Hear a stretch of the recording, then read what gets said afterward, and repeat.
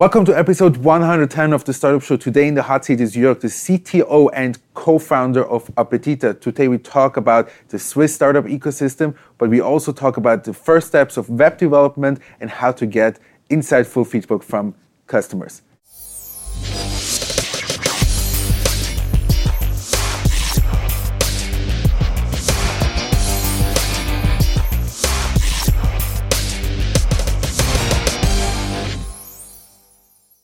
Ladies and gentlemen, welcome back to the Startup Show. Today we are recording episode 118 and I'm very excited to welcome Jörg, who is the CTO and co-founder of Appetita, today in the hot seat. Welcome to the show. Yeah, welcome to my couch. It's a great pleasure to have you. Maybe give me and the audience a short introduction about yourself. Yeah, sure. My name is Jörg Basmeier. I'm the CTO from Appetita. My age is 34, actually, and I live in Zurich. I'm a senior front-end developer. I'm a freelancer with 12 years experience. So directly after school, I directly decide to get freelancing and work for companies like Suva or Microsoft or something like that. And just make products.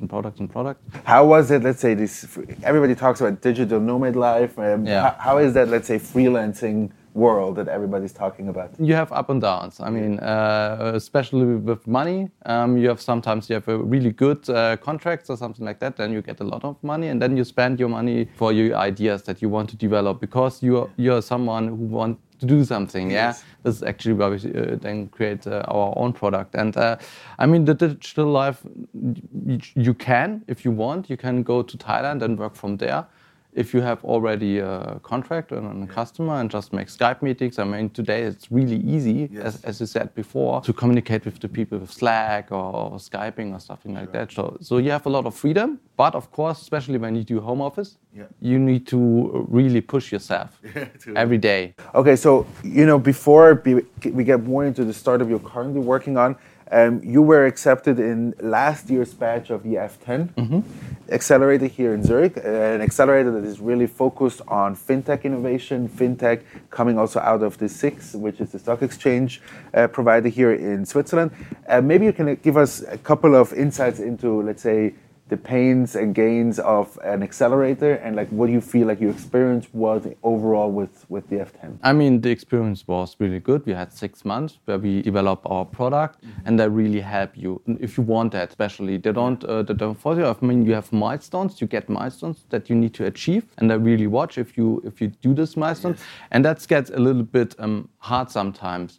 Because we had sometimes a milestone to create a video that you can now see on YouTube, but it doesn't fit right at the moment in your product development. So you need to say, okay, now we need to make 1 week or something like that to make this video. That's a little bit hard, so the targets don't fit every time. But after all, it's a really great experience and they really push you and they give you really good opportunities. I mean, pitching is something that I learned a lot at F10 because they let you pitch, I don't know, every week, one or 2 or 3 times, something like that. And so you get out of your comfort zone and make new things, especially as a tech guy, that I'm normally the tech guys don't pitch, but I make it in here because Stefan, my other co-founder, is located in Berlin. And when we have a pitch in Zurich, of course I do it. And so. But like, was there, let's say, anything that you would say like was very beneficial of being in an accelerator? Or? Yeah, because you get a lot of structure. That's what helps you to do. I mean, you have this great idea. You have now your product that you want to develop, but where to start or what to do or how you plan stuff like that you get from an accelerator. You get a structure, so what the next things to do, let's do it together, and then of course the contacts and stuff like that. Okay, very good, very cool, very interesting. We get a lot of accelerators popping up in Zurich. It's exciting to see this development, but again, a lot of times you have to wait for a couple of years, at least let's say 3 to 4 years, to see who are the successful ones who can actually bring value to the startups.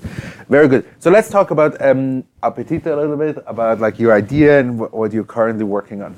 You need to know one thing that I really hate to wait. And especially in restaurants. And this is why we create Appetita. Appetita is your virtual waiter. How does it work? Once you're seated in a restaurant, you connect your smartphone by scanning a table card. It's not an app, it's web-based, everything, so you don't need to download anything. And after that, you can just browse the menu from the restaurant. You can talk to Appetita like you do to a real waiter. You can ask questions like, do you have vegetarian options? Or please show me the gluten-free options? Or I wanted soup from the last time, and Appetita can then offer that for you. Yeah. And after that, after you selected your meals and your drinks, you just pay. And you pay with your favorite payment method like credit card, PayPal, Amazon, Twint in Switzerland, and perhaps in future also Bitcoin. Why not? Yeah.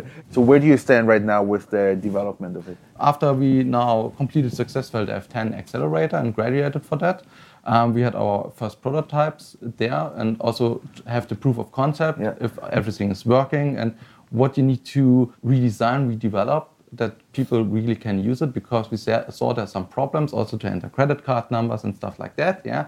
And at the moment we have 2 great new partners where we just now make the contracts ready, partnership contract ready, and then they will sell for us. How many people are using it already, have been using it? Oh no, at the moment we are still in the prototype or in the development phase. We go to fair trades already and we have the restaurants who say, yeah, we want to try it. Just come now in the spring. Now it seems that you're still before the product market fit. Well, how do you plan on achieving it and how are you planning on getting there? Yeah, actually with partnerships, I think. Of course, what we do is to first creating or testing our product every time and to develop it a little bit better so the people, the users, you as a guest would really like to use it. So that's really important for the whole thing because our business model is on transactions, so it's really important that you use it and love to use it. Then we give it to partners like that we have now who are selling the stuff to the restaurants, to the whole ecosystem of the restaurants. They also want new technology, they have problems and the problems we solve. So how do you see the competitive landscape? Is there anything out there they would say that is similar? And actually it was really funny because we go to the fair trade, the biggest one in Switzerland, it was the IGH, and we have stand directly in parallel to a main competitor, which make this that they are longer in the market, 3 or 4 years. Of course, they don't have exact the same product, but something similar. Of course, the idea is also not new. We thought it was new that we created it on a hackathon, a 6 hackathon, and then we thought it's this new idea. After some research, we saw, there's a list of competitors out there. And most of them get bankrupt, actually. Okay. Which is not a good sign, to say, okay, why they get bankrupt? And then we ask them, hey, why you get bankrupt? And they say, we see the market potential, but it's really a hard thing to get in the restaurants in there and stay there, and also the time is their problem. So there are competitors, a lot of competitors, but no one who's really completely successful. And you don't have the technology now in restaurants. So sure. How do you deal, let's say, on an emotional level with that kind of stress that you have competitors? For us, it's not stress actually. Okay. We look at that product and see, we will do that different, and also we talk with our competitors a lot actually. And some of them say, hey, let's do something together. I don't want to do it alone. Let's glue together and then we make a little bit better. So it's at the moment it's. Okay, so let's talk a little bit about the future outlook. Where do you see, let's say, when we go in a restaurant right now, yes, you get a waiter, but let's say we look down the road of, let's say, 10 to 15 years. What will the restaurants look like? Actually, you can see it how it looks in Asia right now, because in Asia they're a little bit more developed with that, actually with WeChat and stuff like that. And some of the restaurants don't have even waiters. You just go there or make your order and you get your food yourself if you want, or someone comes and bring your food. They also have restaurants where you don't have any personnel who brings your food, and everything is working digital. That's a possible future, and perhaps for some restaurants it's the right strategy to solve their problems, because personally, to find personnel is very hard at the moment. Not only to pay, but it's very hard. We see that in the future, we hope that we can just improve the service, that the waiter have more time for you, the real waiters. Right. Let's say you said before about Berlin and Zurich. Yeah. How do you feel is the Zurich startup ecosystem? For me, it's actually great. I think it's. We had this idea. We go to the hackathon. We just won the hackathon. Then we come to the F10 accelerator. It was really straightforward. So the whole ecosystem of the startups, when you have an idea and how you can start it, it's really good. Actually, and also there are a lot of events and a lot of meetings where you can find people and talk with them and stuff like that. I really love. Yeah, I like it. Yeah. And how about, let's say, the startup mentality in Switzerland? It's good. You like it? Yeah, I like it. Actually, yeah. Very good, very good. So, what do you, let's say, in the next couple of weeks and months, what are your goals with Appetita? Yeah, actually, we have now another fair trade that we need to prepare for that. Yeah. Then we settle a new company in Germany with an investor. Yeah. So we need now to achieve this and make all the contracts and stuff like that. And then we are planning to roll out to the restaurants. So that's the next steps. Good. So good luck with that. Yeah, thank you.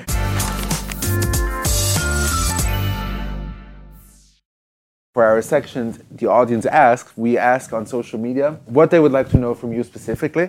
Now, we ask on basically all of social media channels, so Facebook, Twitter, LinkedIn, and also WhatsApp. WhatsApp seems to be the most active for me, and sometimes, people specifically want to stay anonymous, which was the case by you. Don't know why. Maybe it's a competitor. I don't know. One of the questions was like how you treat special wishes, but that was simple. You can probably just choose gluten-free. Yeah. But again, some people come to the restaurant for the experience. Yeah. Sure. And they maybe enjoy this interaction with the waiter. Yeah. Is this something that you address, or is this a challenge? You see, I can read the question. How do you assure that the experience of going to the restaurant stays in place? First of all, of course, we try that Appetita is something like virtual waiter, so it's not just a menu or something like that. It's something that you can talk and do stuff like that. But the question is really good. I also like normal waiters, of course, and the experience with that. I go with my girlfriend in a restaurant, I don't know, 2 weeks or something like that before, yeah. The waiter was good, the food was excellent, yeah. But after that, the payment process takes a really long time. I don't know, I think we wait 30 minutes or something like that because so much people come in. Okay. And then we need to wait. And that's not the experience that I want in a restaurant. Yes, sure. Yeah. And you don't like to wait. Yeah, and that's it. And then the whole experience go down, yeah. No, makes sense. Yeah. So that's how you solve that issue. But again, the question remains, but I guess when you go to move to digital, you kind of have to compensate maybe on a different level with the experience. Yeah. But you have maybe more capacity. Yeah, sure, and also better service because they have more time. They are not so stressed and don't need to ask you if you want a new cola or something like that. It's just, how are you? Here is your cola. Here's your cola, something like that. Yeah. Or also you get a lot of data. I mean, we know that one competitor had the data from people, and you see that someone is coming to your restaurant that is often to the restaurant, and then you take a little bit more time and talk to them and come to the table and say how are you and stuff like that. Yeah? I mean, it can also improve the service.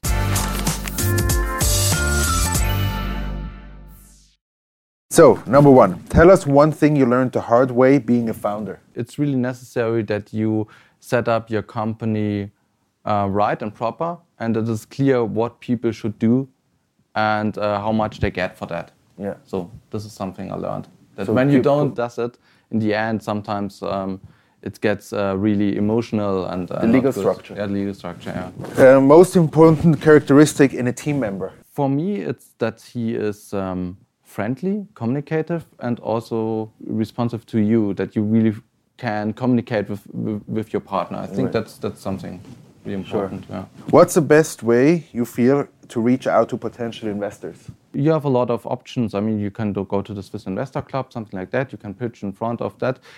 For us, it works best to go to trade fairs. If you have the potential, or if you have a product that there are fairs, trade fairs, where you can just show your product and customers and new partners come up. Okay, so the last question would be about, like you said before, about getting feedback from people.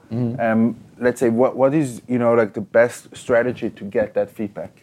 And I'm not talking about ask the people, I understand that, but how do you get to these first people? The F10 was really clear. They say you need to have 5 or 6 customer interviews in the first 2 weeks. So what you need to do is to call them. Do you have time? Can I come to your place and talk a little bit about our new idea and how you feel about it? And that's it. Actually, people they really want to talk with you if you have a good idea or interesting idea, because they're also searching new ideas. So win-win. Just make a phone call, go there and ask them.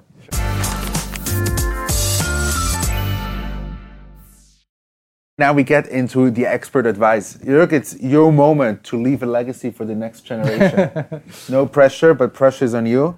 Yeah. What would you say is one piece of advice or wisdom you want to give over to the audience for next generations? Okay. For generations to come, for the YouTube, for the next for the next YouTube generation. Because I'm CTO, it's a little bit perhaps technical now. Yes. And Sure. I think it's really that you don't fall in love in your product at the first moment from a technical speed. Just make the things done, because you need to do it again and again and refactor again and again.